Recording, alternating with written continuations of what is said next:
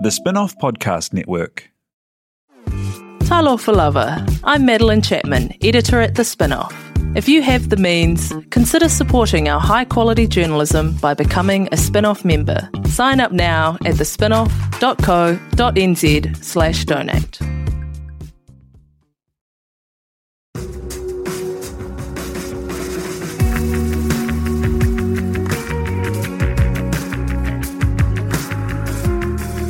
You're listening to Business is Boring, a podcast that reckons it's anything but.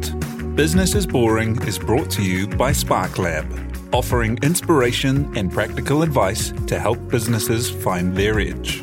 To hear more about SparkLab, including details about the latest events, workshops, and business tools, visit sparklab.co.nz. And now, here's your host, Simon Pound.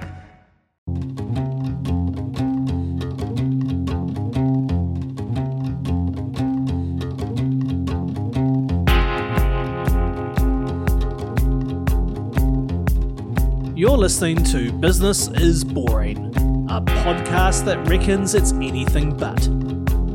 Business is Boring is made by The Spin-Off with help from Callaghan Innovation. Here's your host, Simon Pound.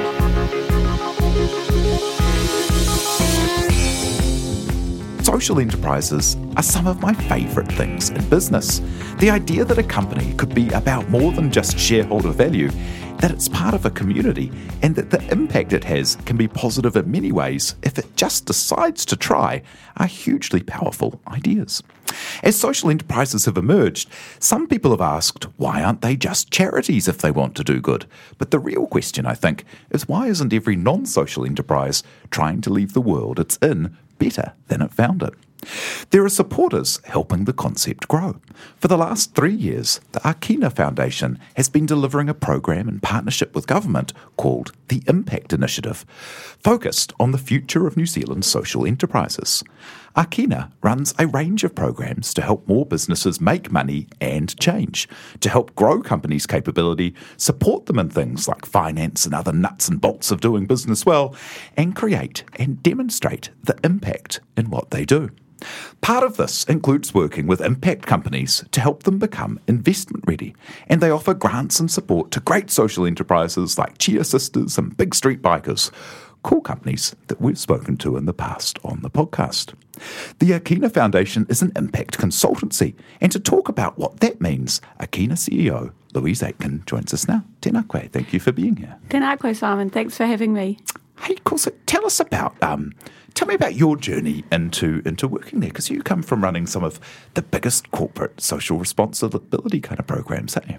Yeah, it's been a great journey. I was with Fonterra for a long time, and my last job there was running Fonterra Milk for Schools and Kickstart Breakfast, which was pretty life-changing. I got to see, what corporate social responsibility can do to make a difference, particularly with our rangatahi. So that was great, but I really wanted to see more. I wanted to see how a business, really their absolute decision-making across their entire business, how can that actually be improved to make positive social and environmental change? And that's when I stumbled across social enterprise and had my kind of ta-da moment, my impact moment, and jumped ship from corporate world into Akina, just over 5 years ago. What had led you into the kind of corporate social responsibility area, and how did you get in there? As those are they're kind of an emerging kind of part of what businesses are doing. It really has been emerging, and I think that it's even probably I would say maybe in the past now. I think corporate social responsibility was an important part of organisations, for-profit organisations, recognising their role in delivering, positive outcomes for communities and for the environment. But actually now many of them have realised that their entire business should be doing that. So the model of social enterprise, I think, has been inspiring in that way. For me, I was lucky, in a career with a very large company like Fonterra. I did lots of different things. I was based in the US with them, selling milk powder and protein to some of the world's biggest companies.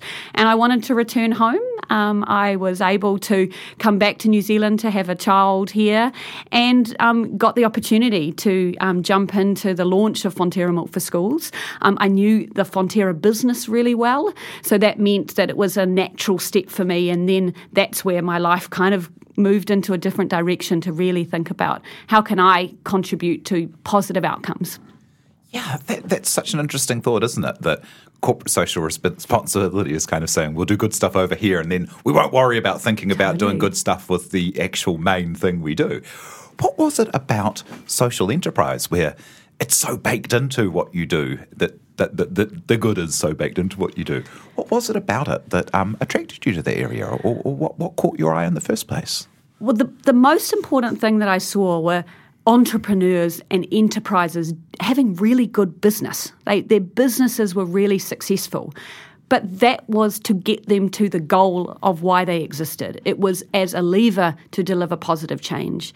And that was really exciting for me. It wasn't about how much money they made at the end of a quarter or the end of the year and what was the payout to shareholders. It was actually their primary purpose of being was to make a positive change. They used the lever of business to do that. And that for me was a comfort because I'd been in that world of business for so long.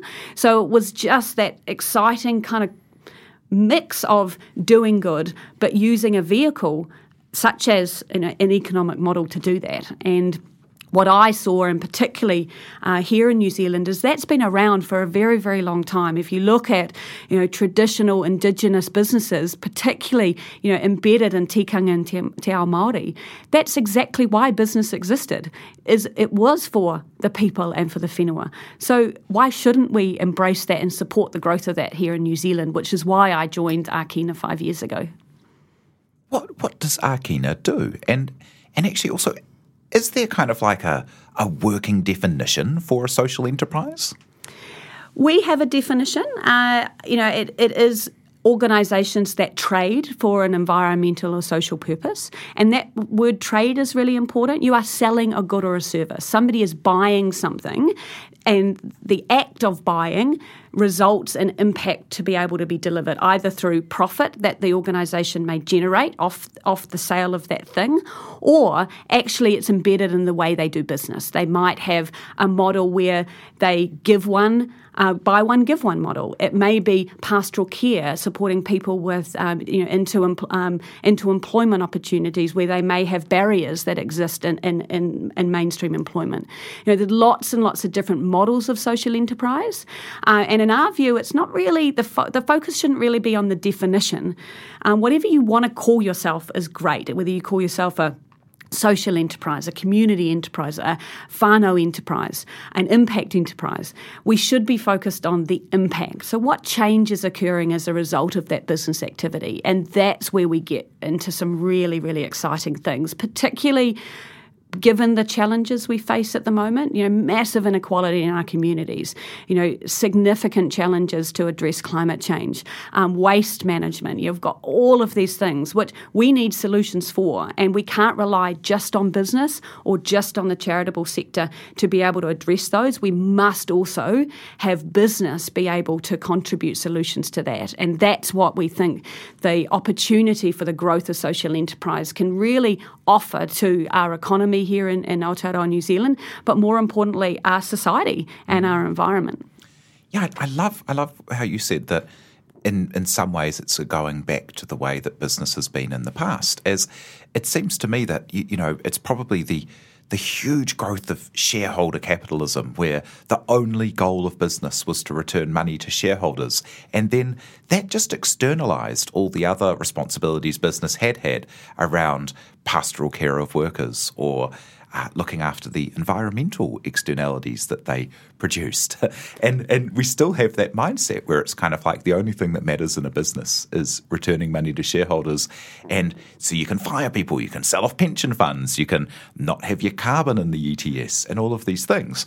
But it's a reasonably recent kind of thing, isn't it, that kind of approach to business? Yeah, I mean, I heard this quote, and I should probably find out who said it, but we don't live in an economy. We live in a society.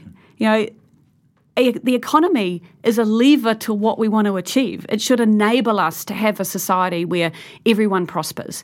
everyone is inclusive, where the land in which we stand is looked after, that, what sustains us is the thing that's important. And I think we all saw that through COVID.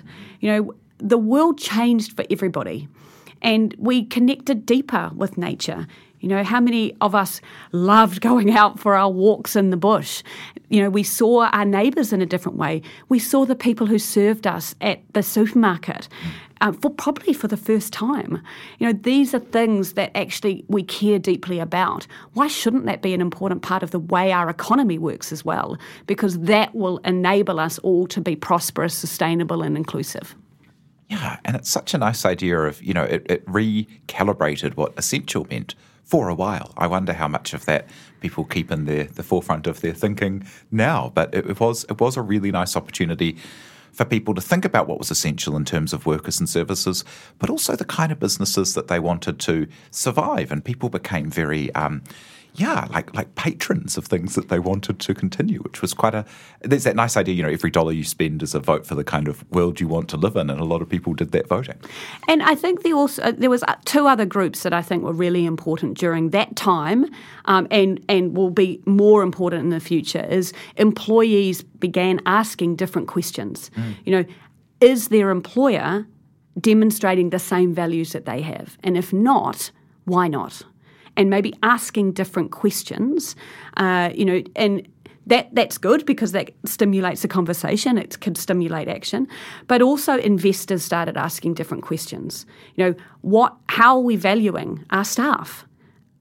Our biggest asset is the people that are employed in organisations. How are we looking after them? What are the things that maybe we need to start thinking about differently, about maybe retaining cash, in order to get through any issues? Maybe what we're doing needs to be looked at differently. And I think that's a good thing for us to do. If we have that benefit coming out of COVID, then I think that, we should be proud of that. But we also need to be reminding ourselves that we need to continually look at actually what we care about, and making sure that we're actually acting in a way that defines the world we want to pass on to our mokopuna and their mokopuna in the future, because we all have those choices.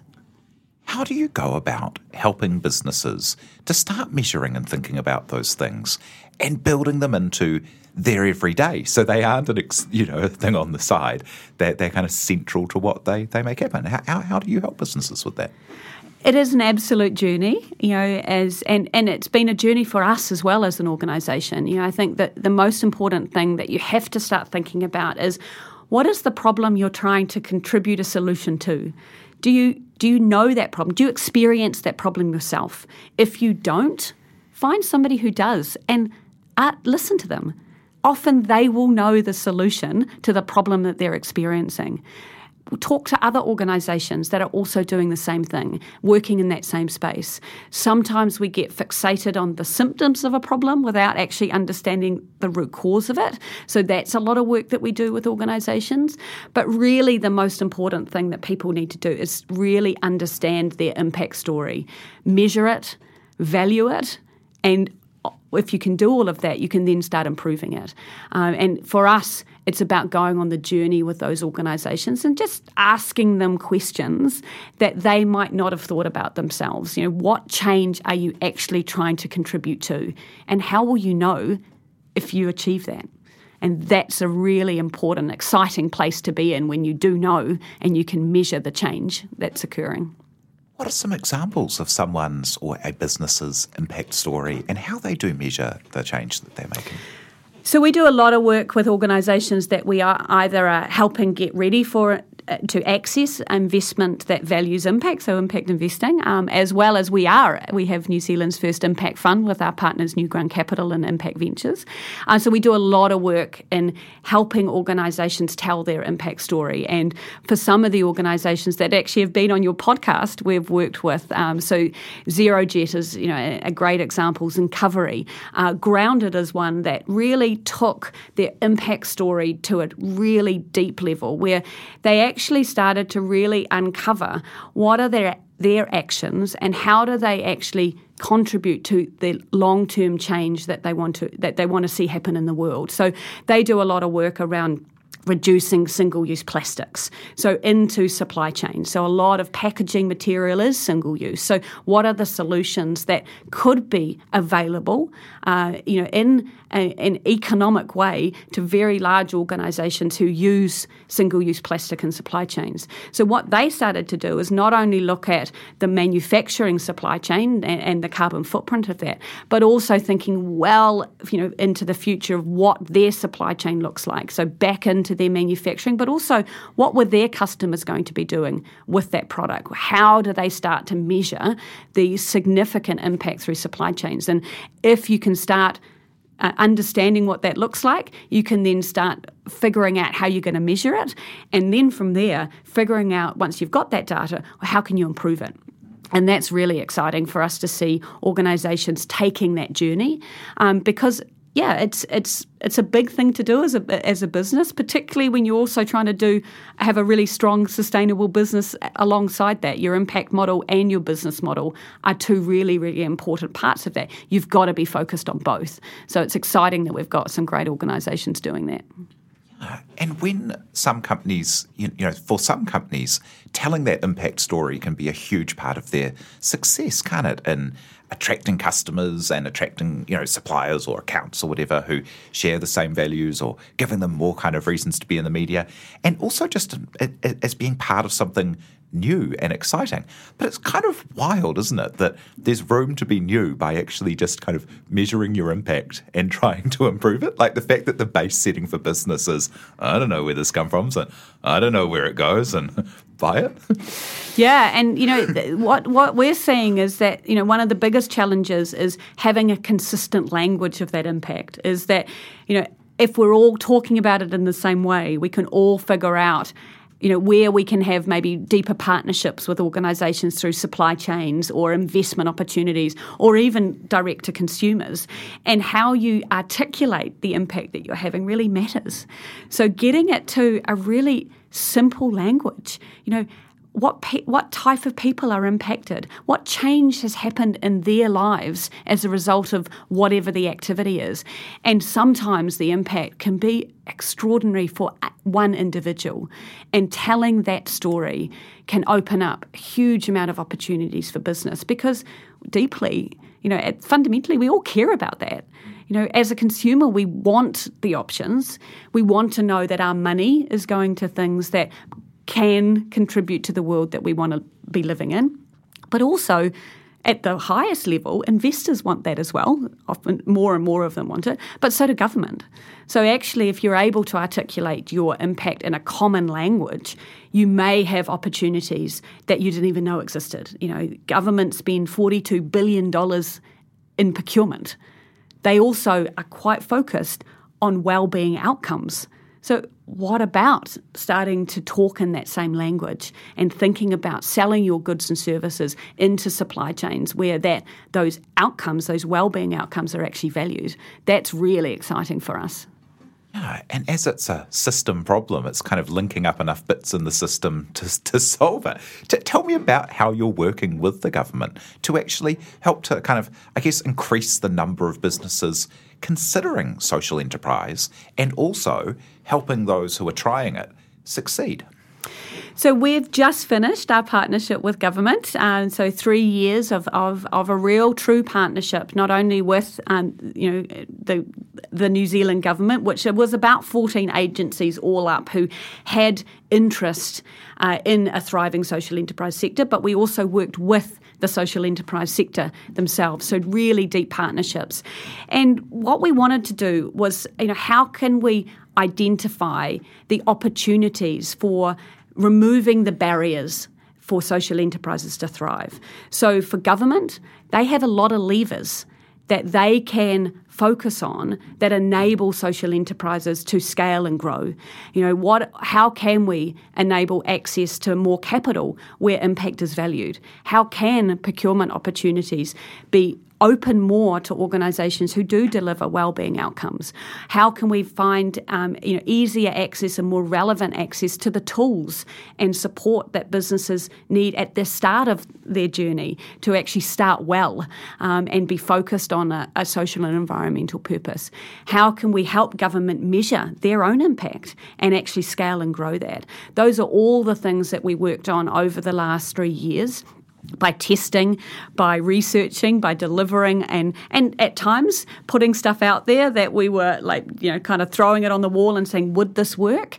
Learning from that, and then now we're at that really exciting stage where we're delivering the recommendations to government. These are the things now that you can do, government, to really accelerate those levers so that social enterprises become a really strong part of our economic model here in Aotearoa, New Zealand. Kia ora, I'm Sophie. And I'm Simon. And I'm Alice, and together we host the Spin-Off's food podcast, Dietary Requirements. Join us each month as we explore a vast culinary landscape, from the gourmet Ooh la la to your more hearty taka. Kiwi onion dip, anyone? Everything's on the table in Dietary Requirements. Subscribe wherever you listen to all your other favourite podcasts.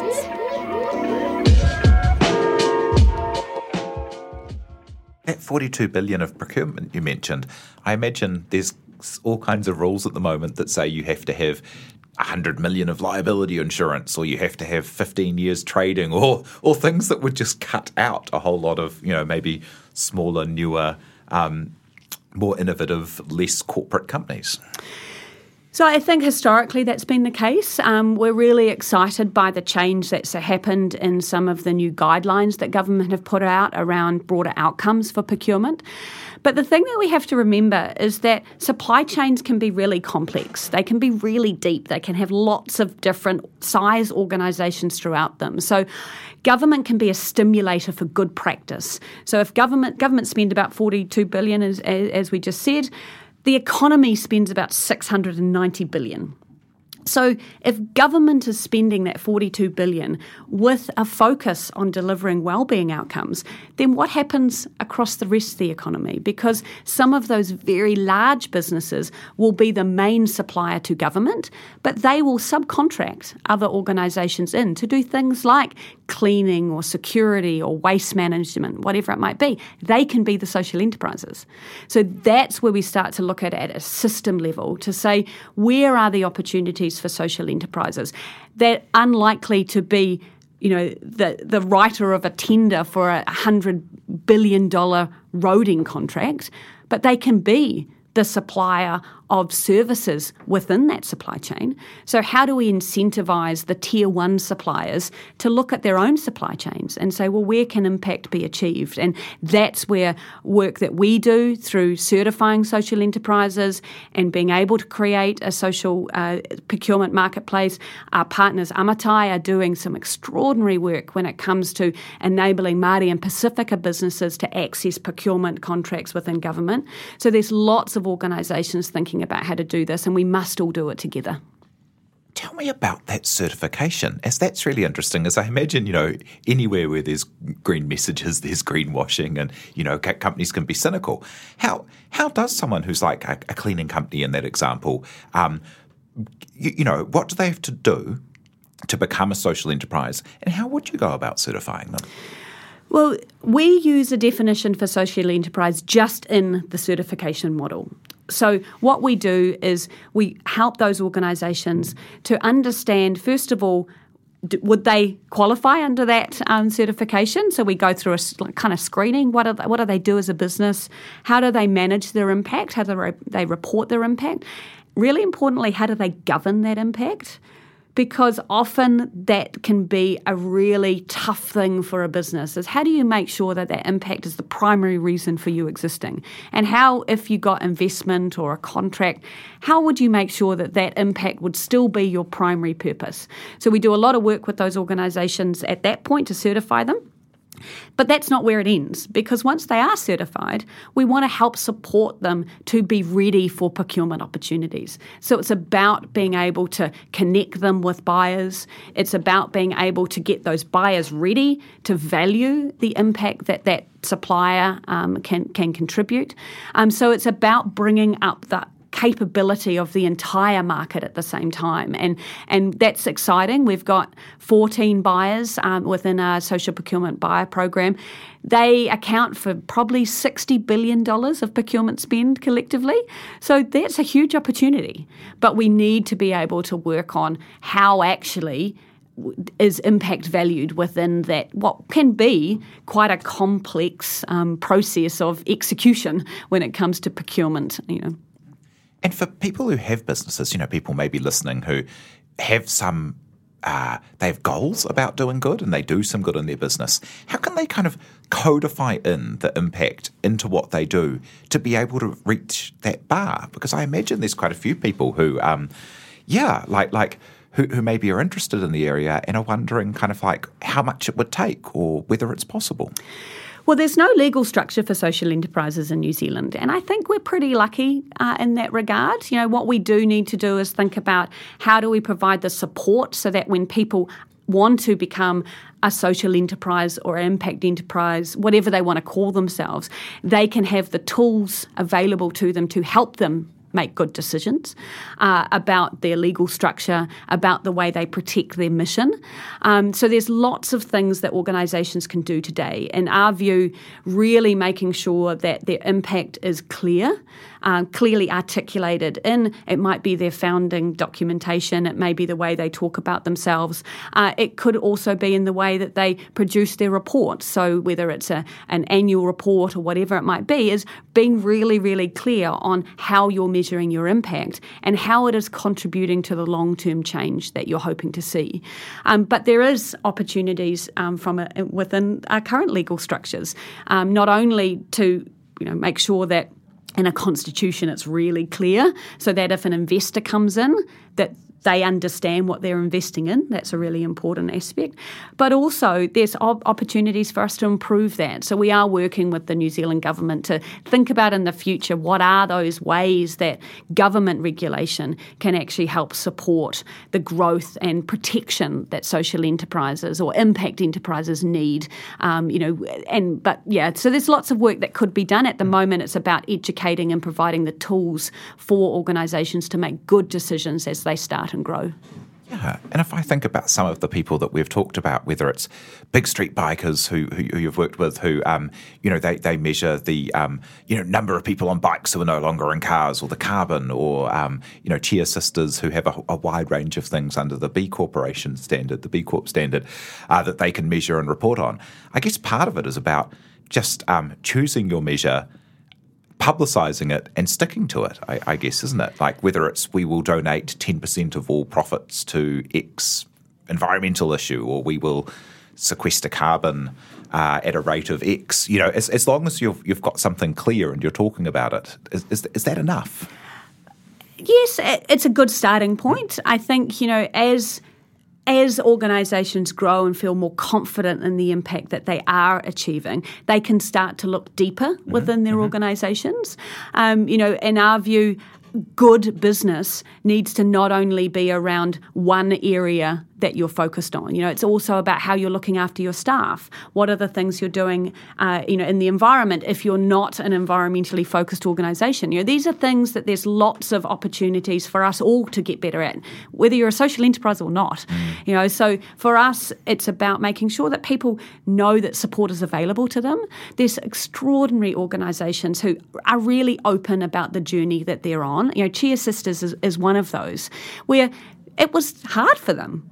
But they're sharing that journey with others as inspiration, but also as a help so that the next organisation won't have it as difficult, because we all need to contribute. And I think the more that we can share our learnings and failures, the next generation of businesses will even be better and gooder than what we're seeing at the moment, which is hugely inspiring.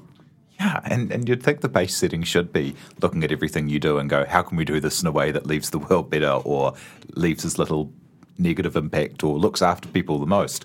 But it's not currently how the incentives are set out, is it? No, it's not. Yeah. And this is something that does require not only massive system change, but we need to change the way that we value what we value. And that's not talking about financial valuation.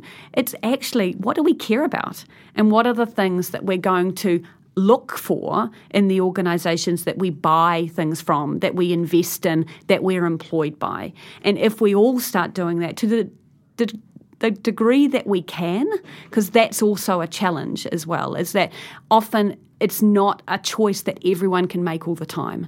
So what we've got to be able to do is provide the journey ahead. And if the very large for-profit organisations start to think about them being more purpose-led, then that's also a significant change. They might not ever call themselves a social enterprise, but if they can make some steps towards being more environmentally focused, for caring deeper about the communities in which they operate, we will have a stronger economy, which leads to the type of society that we want to live in. What would your advice be for someone who is interested in learning more about the social enterprise journey? Like, what's the first step for them to take here? So I think, listen and learn and connect with social enterprises. I went back and looked at the list of all of the organisations that you've interviewed, and there's some extraordinary social enterprises. You've got ZeroJets and Covery, Cheer Sisters, as you mentioned, again, Nano Girl, Mentamia, Big Street Bikers. These are extraordinary organisations that are really open about their journey. So listen and ask questions, but also know that there's lots and lots of tools available. We've got a whole bunch of tools that we help develop within our government partnership that are available for everyone for free, which is just ideas about how to start. What are the things you need to start thinking about if you want to start up a business that does good? Also, if you are an existing business, what are the opportunities for you to think about improving? Just in the last week, an extraordinary toolkit has been developed to help organisations understand how to address climate change within their business, and that was by the Sustainable Business Network, in partnership with business.gov.nz. So it's all really available. So just go on a journey, but know that there's lots of organisations that can help you along the way. It's so cool. And as a final thought, what will success be for you, and also what will success be for Akina in the world of social enterprise? For Akina, ultimately, if we have an economy where what we deeply care about is valued, that everyone in Aotearoa New Zealand is part of that, where our whenua is looked after, that we are proud of what we're passing on to the future generations, that would be success. For me personally, I love what I do. I love being inspired to be bold and see these extraordinary organisations grow, and I work with some pretty extraordinary people to do that. So we have a lot of fun doing it, and I think I'm extremely grateful to be able to do it here in Aotearoa New Zealand. And I think, the more that we can do these great things and inspire people to think differently, to think about an economy being a lever for the world we want to live in, then, that's a great thing for us as an organisation and me individually. That's so magic. Well, thank you for coming and sharing the story today, and looking forward to what's next. That's Louise Aitken, CEO at Akina. Kia ora. Kia ora. Thank you so much to Jonathan for producing, and thank you very much for having us along in your ears. Cheers.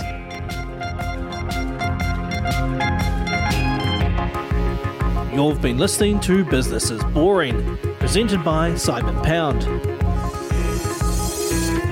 And brought to you by The Spin-Off and Callaghan Innovation.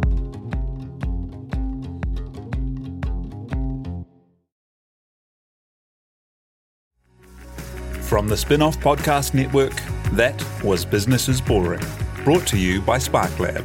Make sure you're following Business is Boring wherever you get your podcasts. And for more information on SparkLab, visit sparklab.co.nz.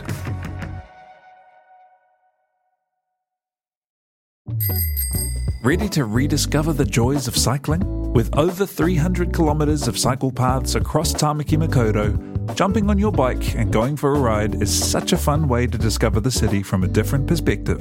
Cycling is getting more and more popular across Auckland, so now's a great time to join the hype and give cycling a go. Head to at.govt/cycling to find your nearest cycleway today. The Spin-Off Podcast Network.